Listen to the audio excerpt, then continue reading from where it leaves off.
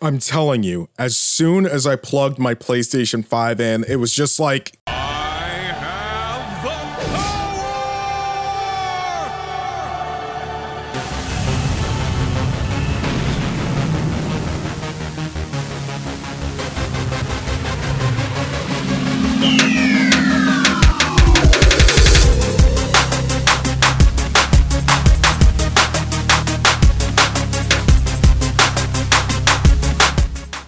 Hey fam, welcome to a new episode of Stay Watchin'. As always, I'm your host, Larry.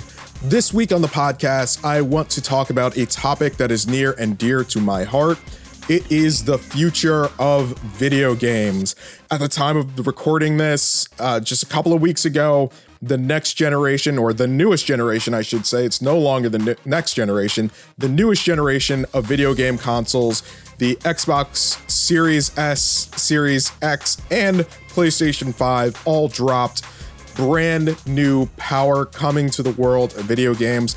And I want to talk about what's going on with these systems currently, some of what we're seeing with what's going on with them, and where I see the future of video games headed.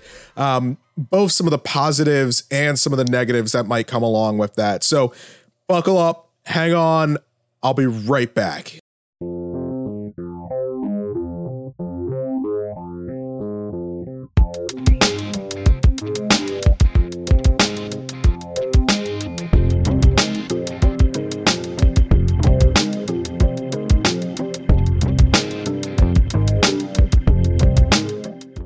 So for those of you who don't really know me personally, video games have always been like something that I've been really interested in, even if I haven't always had access to the latest consoles.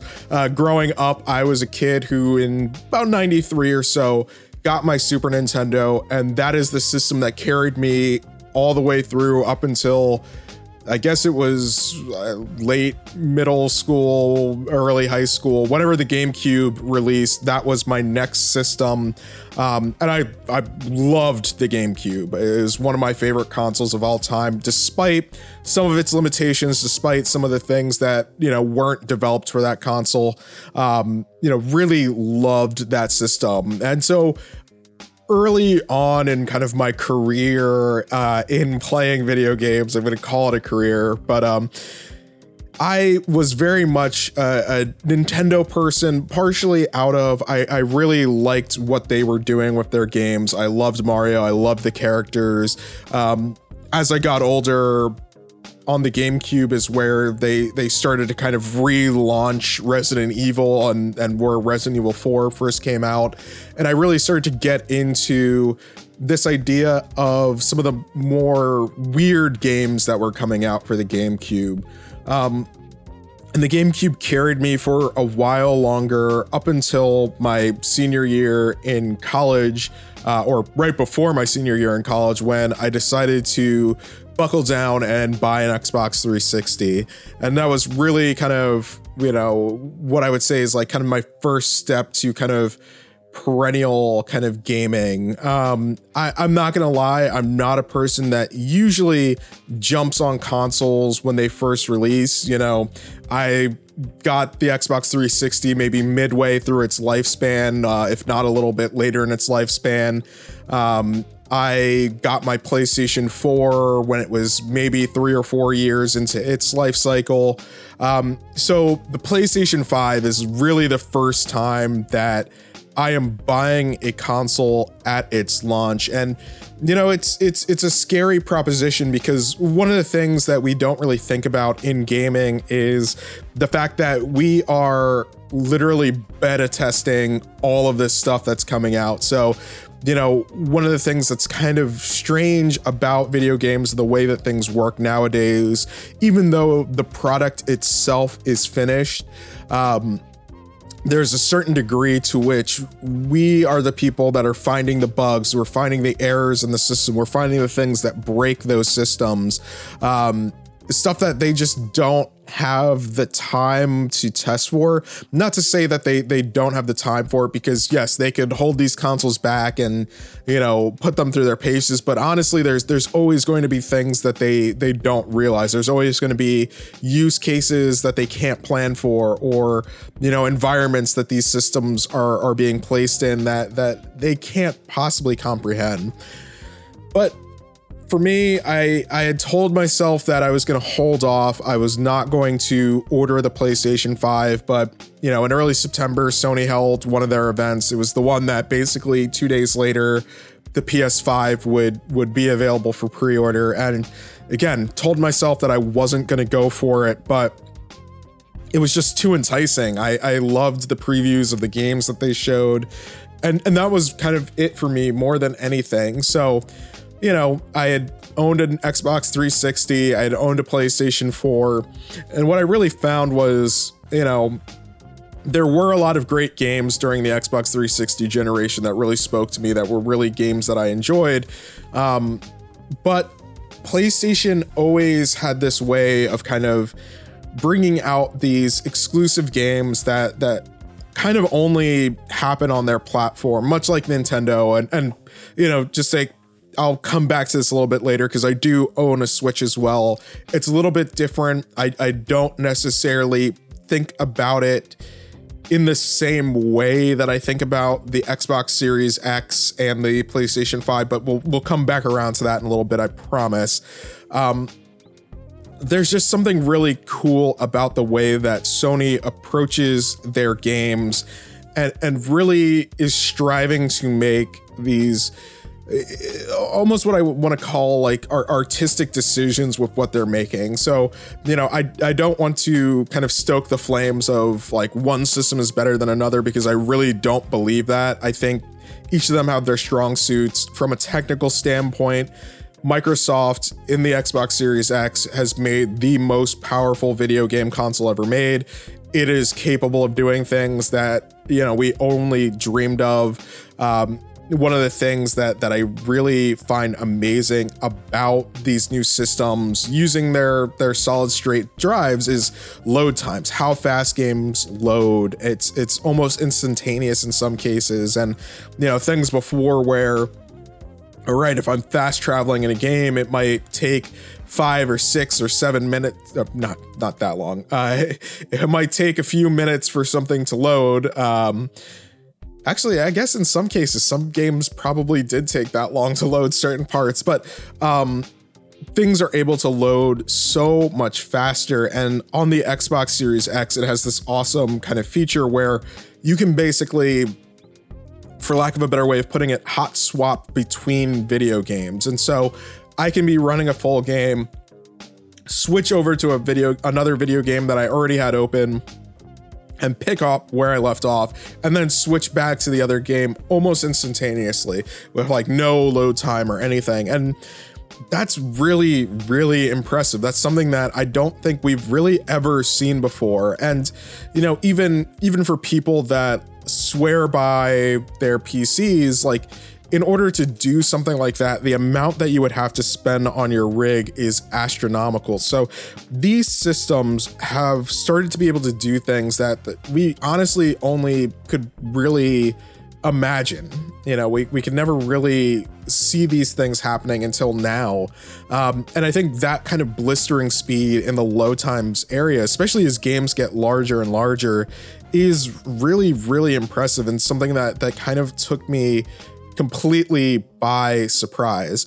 But on the other end, you know, Sony, while their system may not technically be as powerful, they have opted to, you know, adopt some of that Nintendo mentality, where some of what they're doing is looking at kind of the artistry in games and really wanting to present the most polished possible experiences in the games that they're promoting. So, you know, a remake like Demon's Souls, which, you know, the PlayStation 3 version of that game, while it is a cult classic and a fan favorite, it is a janky game that by today's standards is so hard to go back and play, and it's especially difficult to look at. And they had Bluepoint Studios basically remaster this game in this way that they have created one of the most beautiful video games of all time.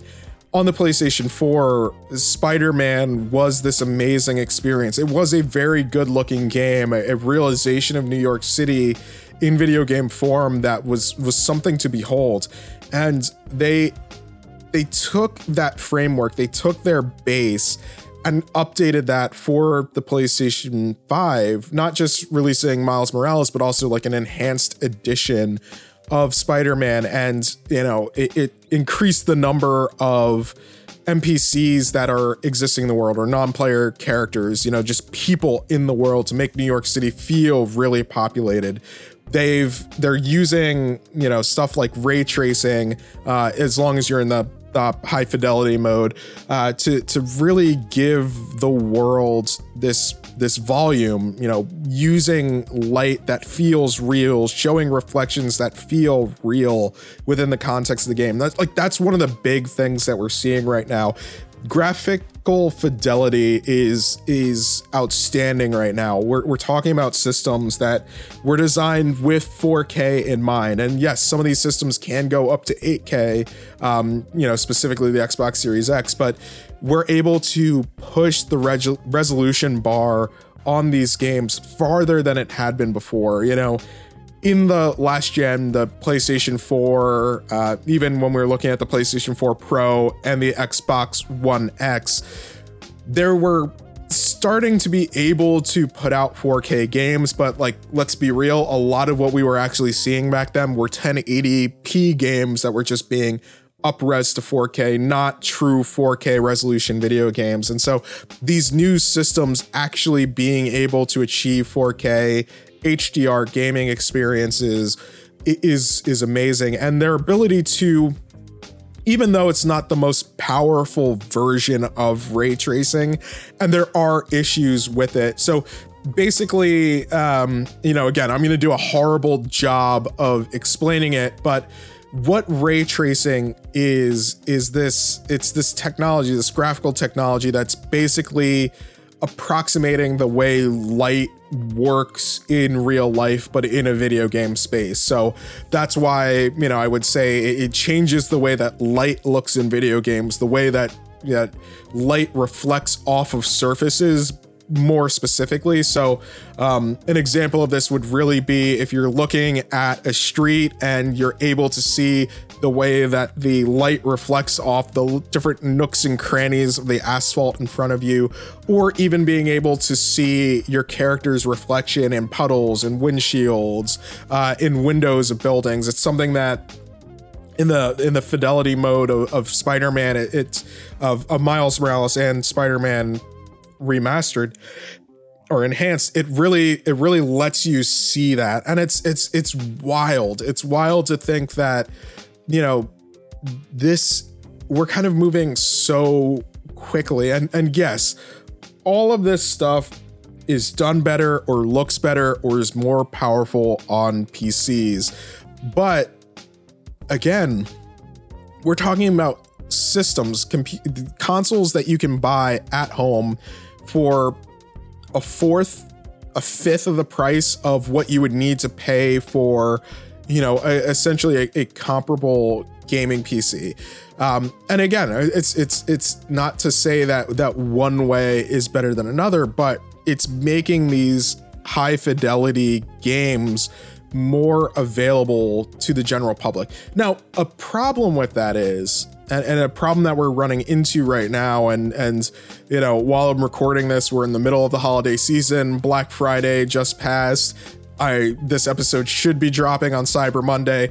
People are running out, they're buying new TVs and things like that. But one of the big issues that we're seeing right now with the current crop of consoles is most people's TVs cannot handle what these new systems are doing. So even though we're talking about 4K now, and the fact that these systems can handle this and can output at 4K, and that's amazing, not everybody has a 4K TV. we have a lot of people that still have 1080p TVs. Another feature that these systems are touting, alongside 4K is HDR, or high dynamic range.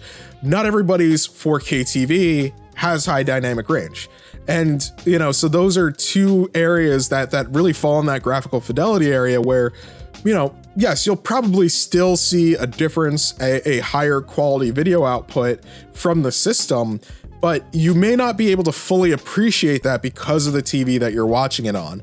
And, again, another part of the problem is while people are putting all of these, cheap TVs on sale, a lot of them may not necessarily have the quality that you need to really be able to appreciate these differences. So that's something that we're running into increasingly. And on the other end, another thing that these systems are able to do is they're able to put out games at higher refresh rates. And so basically, think about your refresh rate like it's, oftentimes I assume my audience knows some of this stuff already, but I also have to think about folks who may not be looking at this stuff. So, for the veterans, sorry if I'm about to butcher this explanation, but I'm really just trying to make it make sense for people who may not have experience at all with this stuff. But your refresh rate is basically the number of frames that occur per second in something that you're watching. So, for the longest time, video games, it was you wanted to get to 30 frames per second. And, that was giving you something a little bit more smooth. When we look at film, when we look at TV, the standard has very much been 24 frames per second. And so like those are kind of like the two that people had kind of been used to for a long while. As we got deeper into kind of gaming generations and moving along, we tried to boost that kind of target frame rate to 60 frames per second. And, right now, looking at most base level games, if they're running on, the Xbox Series X, if they're running on the PlayStation 5, 60 frames per second is basically the bare minimum that we're looking at. And 60 hertz is the main refresh rate for a lot of TVs that are being sold out there. So realistically, like that's one area where things are starting to come into line. But beyond that, these systems don't just stop at 60 hertz. One of the big, a 60 frames per second, 60 FPS game experience, a lot of these games are pushing now towards 120 frames per second. And while the difference between 60 and 120 may not be perceptible to everybody, for a lot of folks who are steeped in this world, who look for a smooth gaming experience, that change can be massive. It can affect everything from input latency. So basically the window that you might have to put in a specific input is actually going to change based on the number of frames per second that a game uses. And those are the types of things that are really helpful in the gaming experience. But also just having that many more frames means that the actual visual of the game is so much more fluid. And there's like almost like a hyper reality that comes with it. And I think that's something that, one, it's going to be very hard for people to deal with, especially if they're not used to. It can be a little bit jarring at first, but once you get used to it, it's really hard to go back. That's one of the things that I've noticed for myself. So during the time period right up before the PlayStation 5's release, I've been playing a lot more games on my computer. And one of the things that I was able to do was I bought a high refresh rate monitor. I had, been playing around with settings, found some really optimal settings that would allow me to play some of my games at, 120 frames per second. And just the smoothness that allowed enhanced my experience so much that it just makes it hard to go back to games with lower frame rates. It makes it really difficult to go back to that experience. So, I think that's something that's really, really interesting that's happening right now.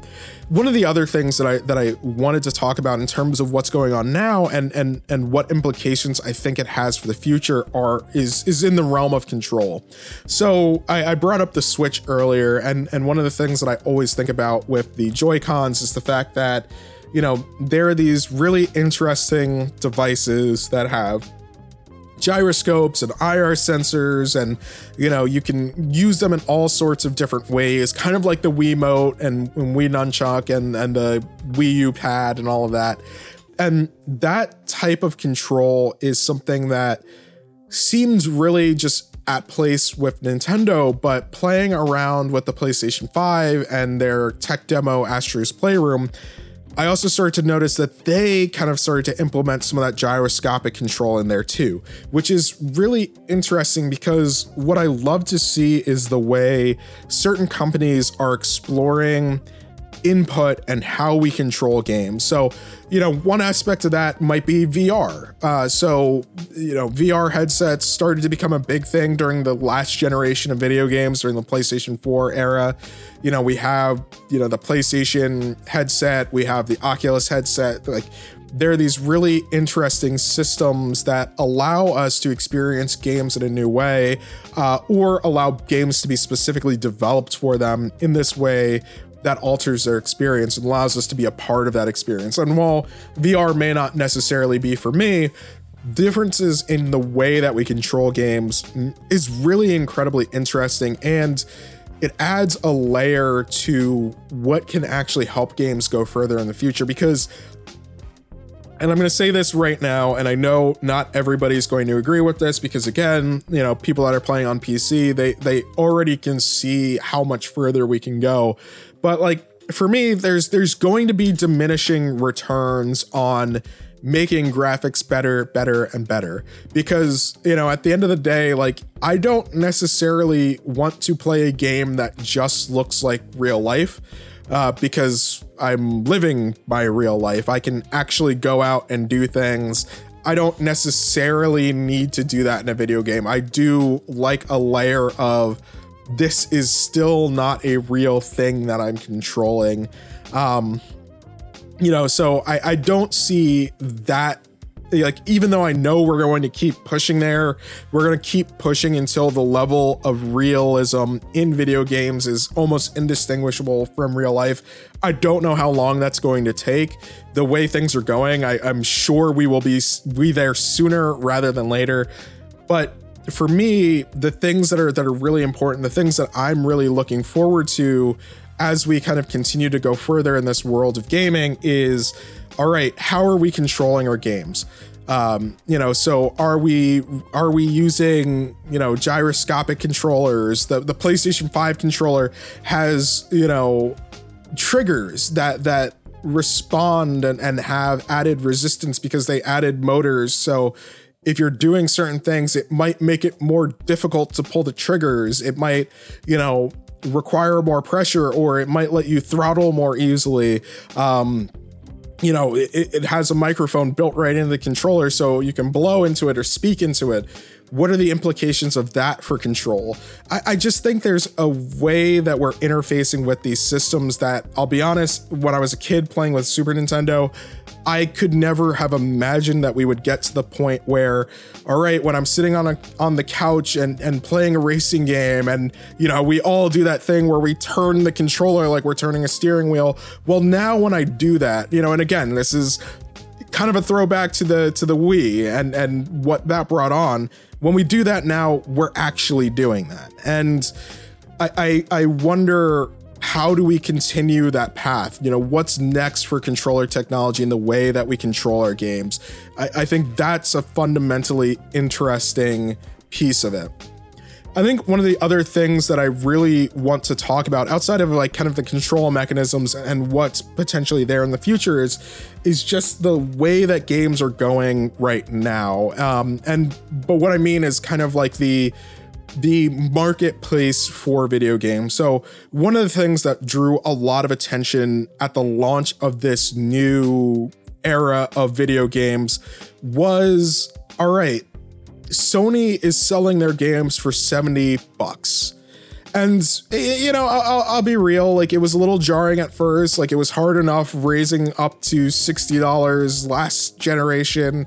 You know, so video games are expensive. And so I am one of those people that if I am buying a game, if I'm spending full price on it, I better get my money's worth out of it. And, you know, realistically, as a person who goes to the movies a lot, it's really looking at it as, all right, how much do I pay for a movie? Like, if I were just buying a ticket and paying $10, you know, for a 2.5 hour experience, all right, each $10 of that video game price better equate to that much, you know, time playing the game or whatever, you know. And so that's kind of the rationale that I have when I go into my video game purchases.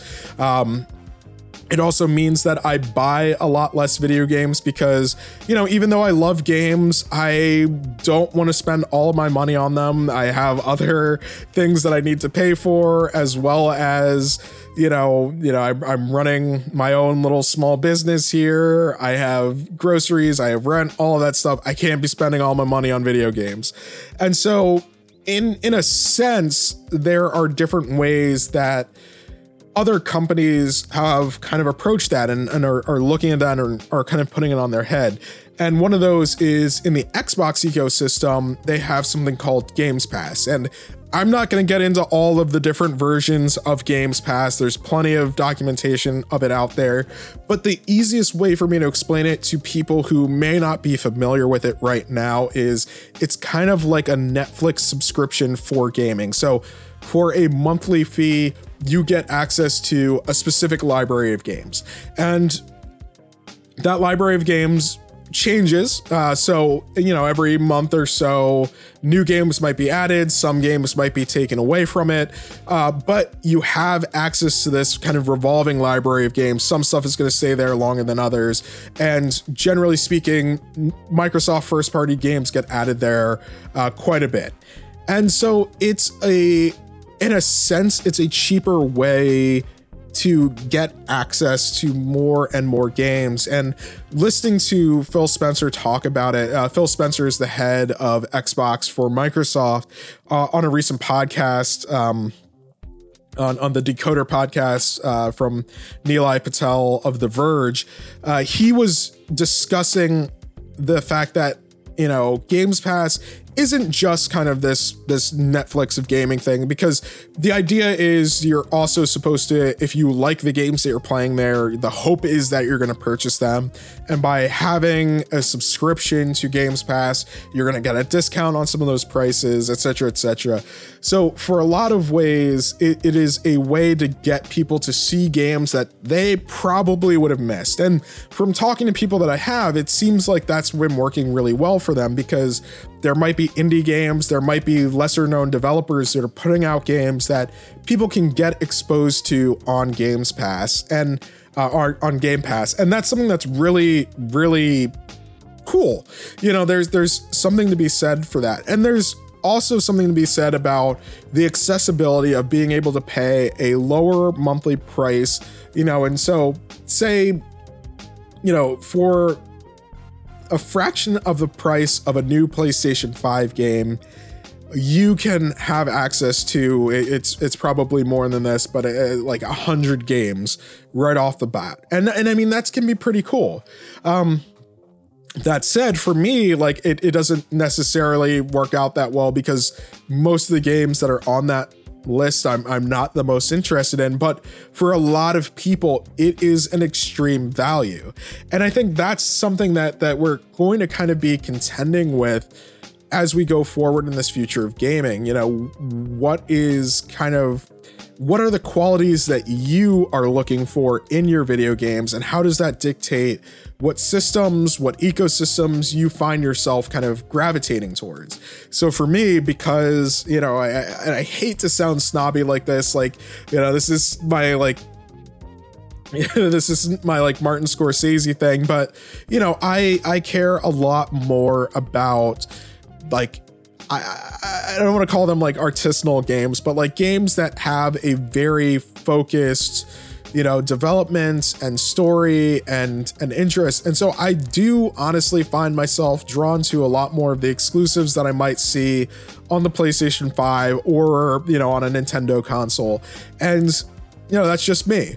For other people, they may enjoy a lot more shooters and racing games and, Western RPGs and things like that they will be able to find in Xbox Game Pass. So I think that's really another interesting place for gaming where, what we're really starting to see is, and that it's not that this didn't exist before, but we're really able to give or create consoles and console experiences for specific audiences who have specific interests. And, and I think we're going to kind of see that kind of continue.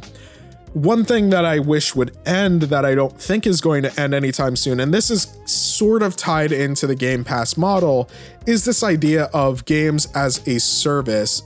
So basically a way to think about this is, I'm just going to throw out this idea of a never-ending game, something like what Destiny was supposed to be. You pay or are given kind of free entry to this game, and over the lifetime of it, you're paying for expansions or you're paying for cosmetic items or things that enhance your experience with the game. And I personally don't like that, but it's kind of the model that people are getting used to. It's that idea of the subscription service. Like, all right, we're going to pay for a season pass for the game. The game is going to be free, but we're going to pay for a season pass that as long as we're playing that game, if we hit all of our dailies, we're going to unlock all the things that come with this season pass.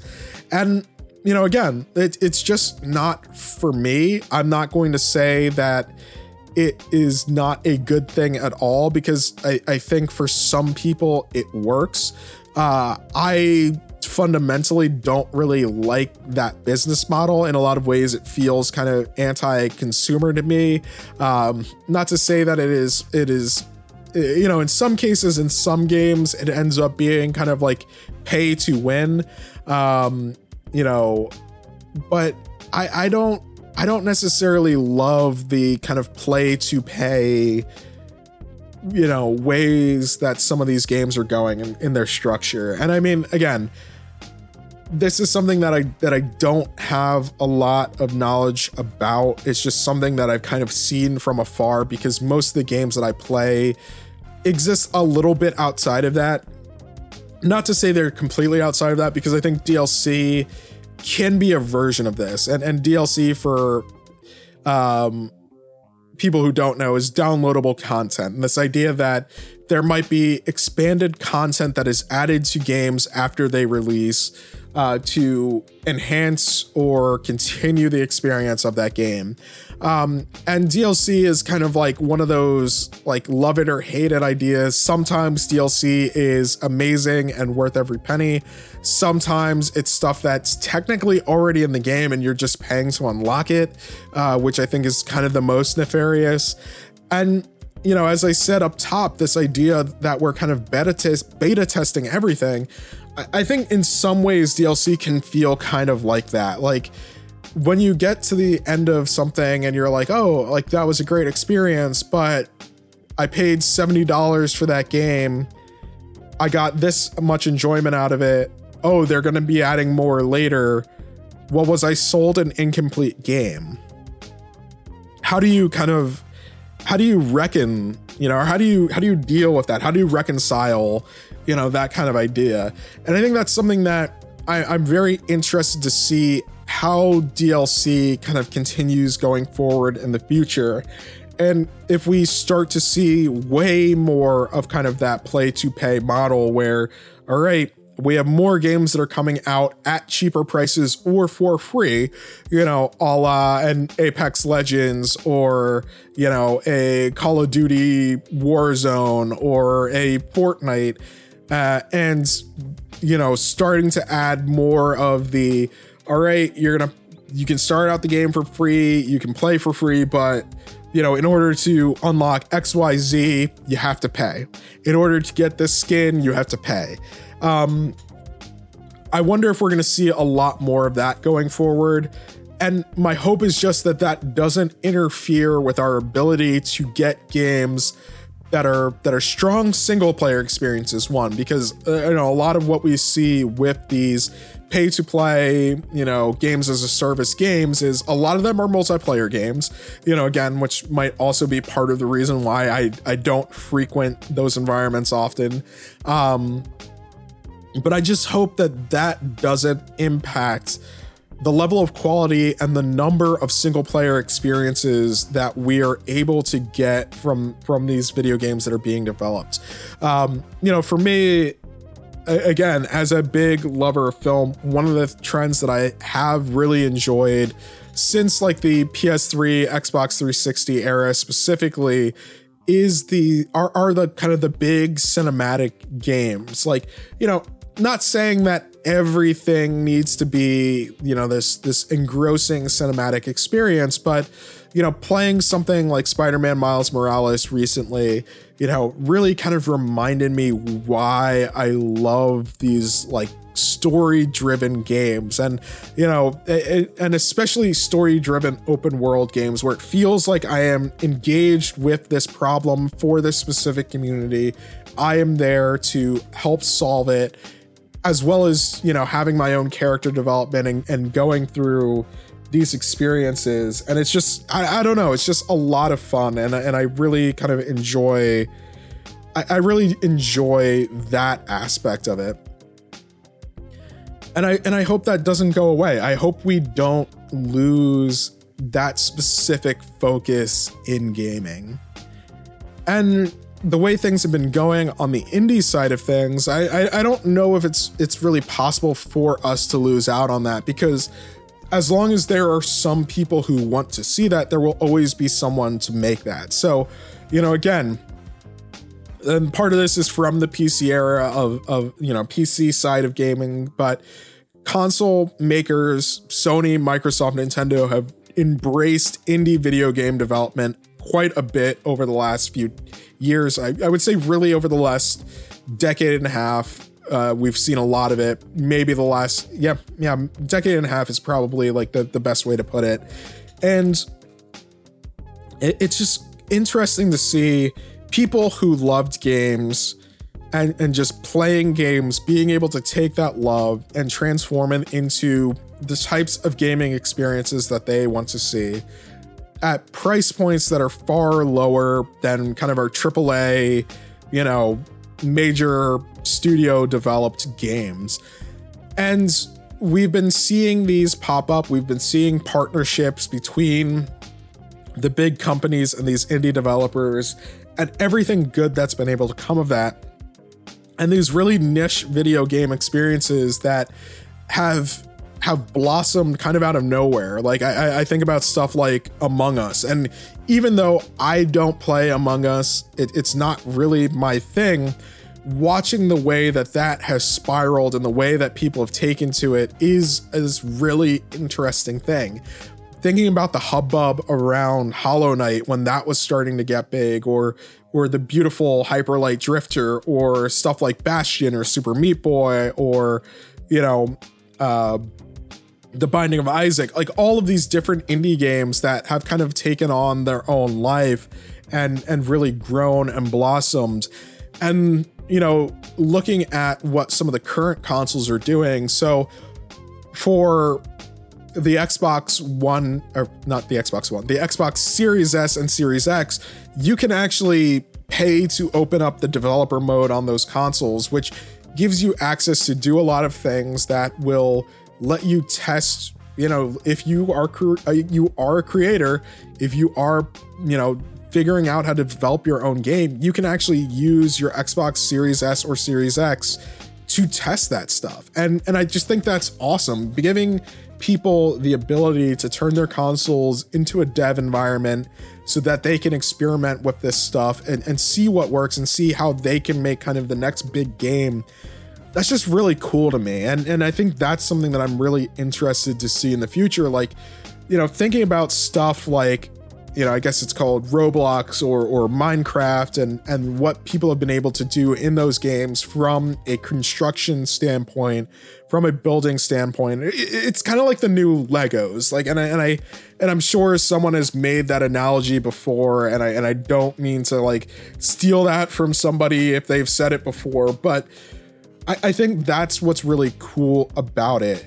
Right now we are in this place where indie development within video games is touted, it is celebrated. And so if we can give more people the opportunity to bring the games to life that they want to see and that other people are interested in, I think we have a really bright future ahead of us, and so coupling passion for games with these really powerful systems that are able to do things that back in the day we could only imagine.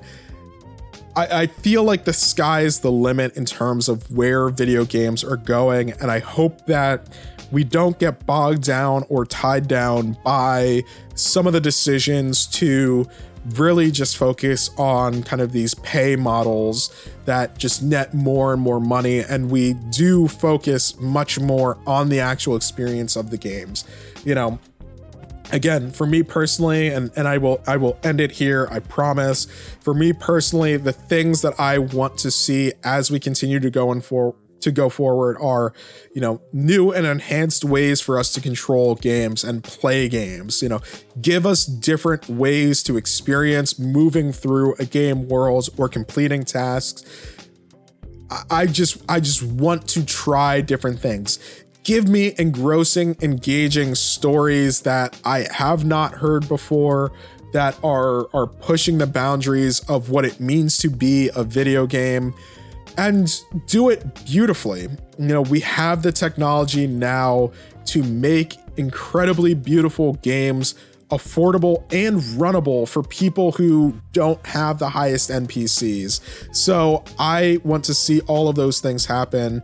I think accessibility is the name of the game going forward in terms of games, and not just accessibility in terms of play, because I think I've talked about this in a really old episode of the podcast, a commercial that I saw for Microsoft's accessibility controllers so that differently functioning human beings can play games in no matter what their circumstances are.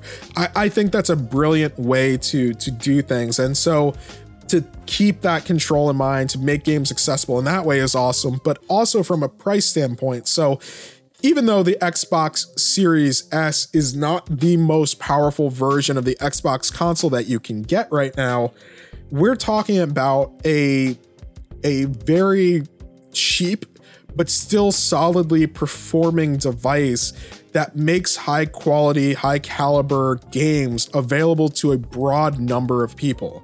And I think that's something that really needs to be considered. Like, some folks just kind of write it off because they're like, oh, the Xbox Series X is so much more powerful.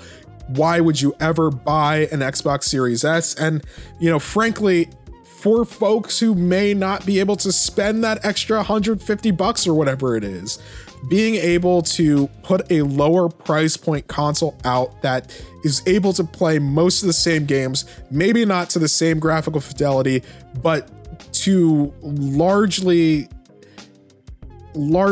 similar performance. Again, like, yes, I know things are a step down. It may not be able to do all of the same things, but it's still a game changer for people who this type of gaming has been out of reach. So yeah, I see a lot of promise in the future for gaming, and I can't wait to see what we're all playing like 10 years from now. Because like I said, the rate at which things are going right now, when I was playing my Xbox 360 at the end of my college experience, I had no idea that games would begin to look and feel even better. I didn't understand that games would be larger, that there would be even better music and vocal performance and motion capture and all of these things, and so much even from that point that was being done has expanded and gotten better and gotten more beautiful and achieved higher graphical fidelity and higher performance and faster load times. I can't wait to see what video games are like 10 years from now, and what things I'm touting then and what things I'm celebrating then. So yeah, that's all I got to say about the future of games for now.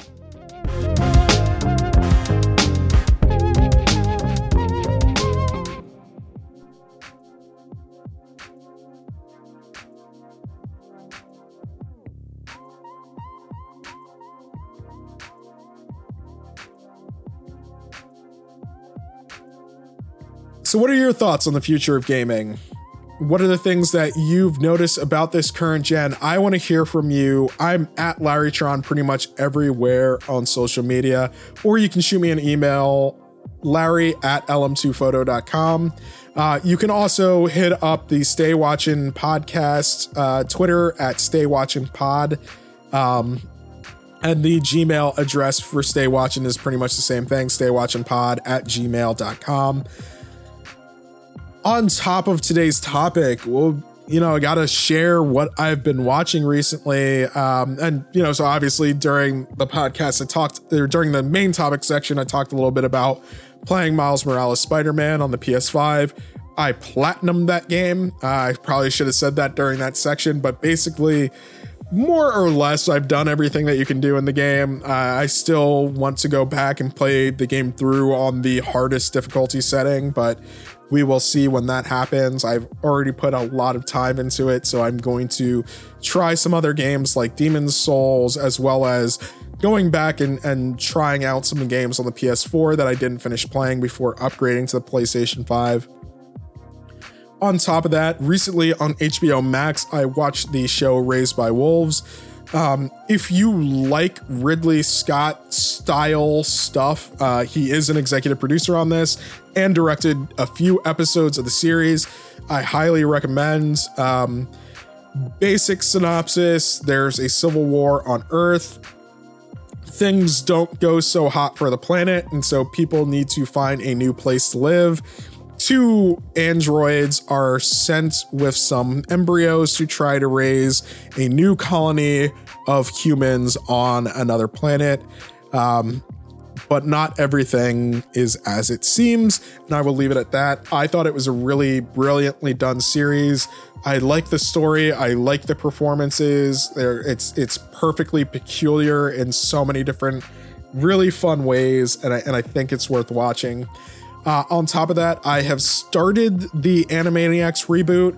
I will be talking about this more on the next episode of the podcast, hint, hint, wink, wink, where I'm going to be talking about nostalgia. It's going to be kind of like a follow-up episode to the old nostalgia episode that I recorded before. So look forward to that. Just kind of quick thoughts. I'm about 3 episodes in so far, and I think there are a total of, I want to say like 8 or 10 episodes. It is funny. It is still funny.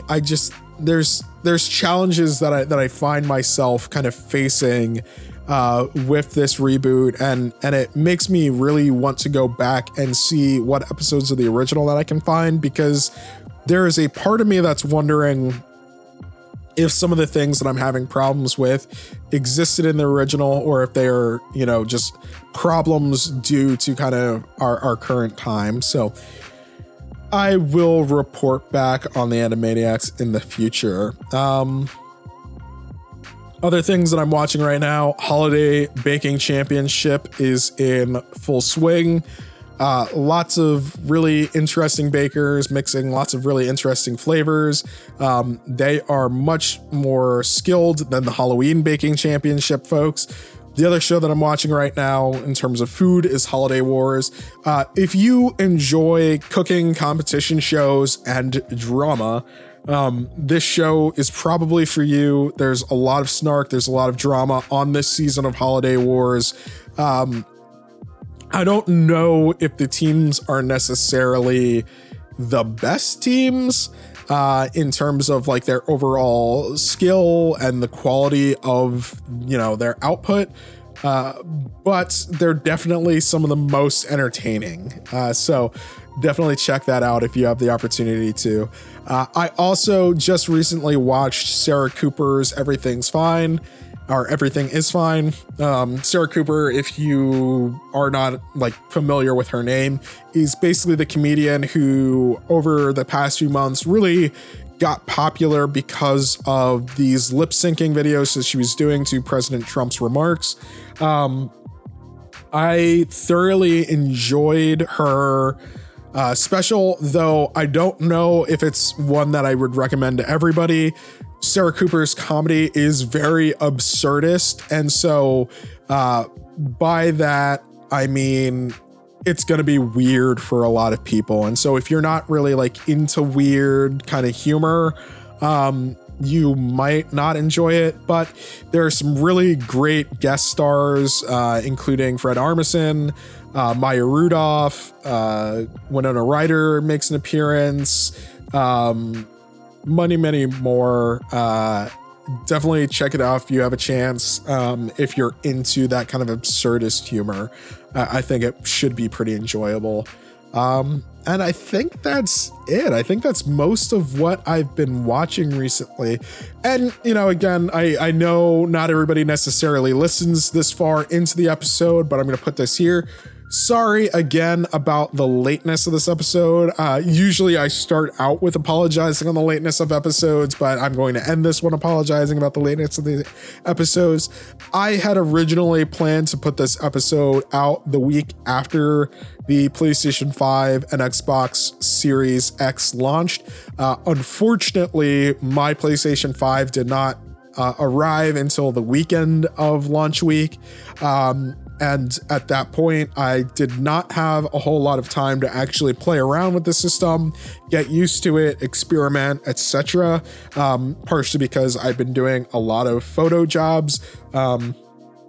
If you are looking to hire a photographer, visit me at lm2photo.com. Just shameless plug. But yeah, so that kind of led to me not really being able to get it out on time. And then next thing I knew, you know, family was basically trying to figure out what was going on with the Thanksgiving holiday. And after that, it was just kind of like, okay, like I'm just going to take the time that I need. I want to fully play through Spider-Man Miles Morales on the PlayStation 5 to feel like I have a full game under my belt so that I can go into discussing this stuff with everything that I have in mind. So that's pretty much it. Just wanted you all to know that. So thanks for tuning in to another episode of Stay Watching. You know, like I said up top in this section, definitely reach out at LarryTron pretty much everywhere, or Stay Watching Pod on Twitter, staywatchingpod@gmail.com. My voice hurts. I was over 50 minutes of talking straight. I'm gonna drink lots of water. Sorry about that. Stay watching, fam.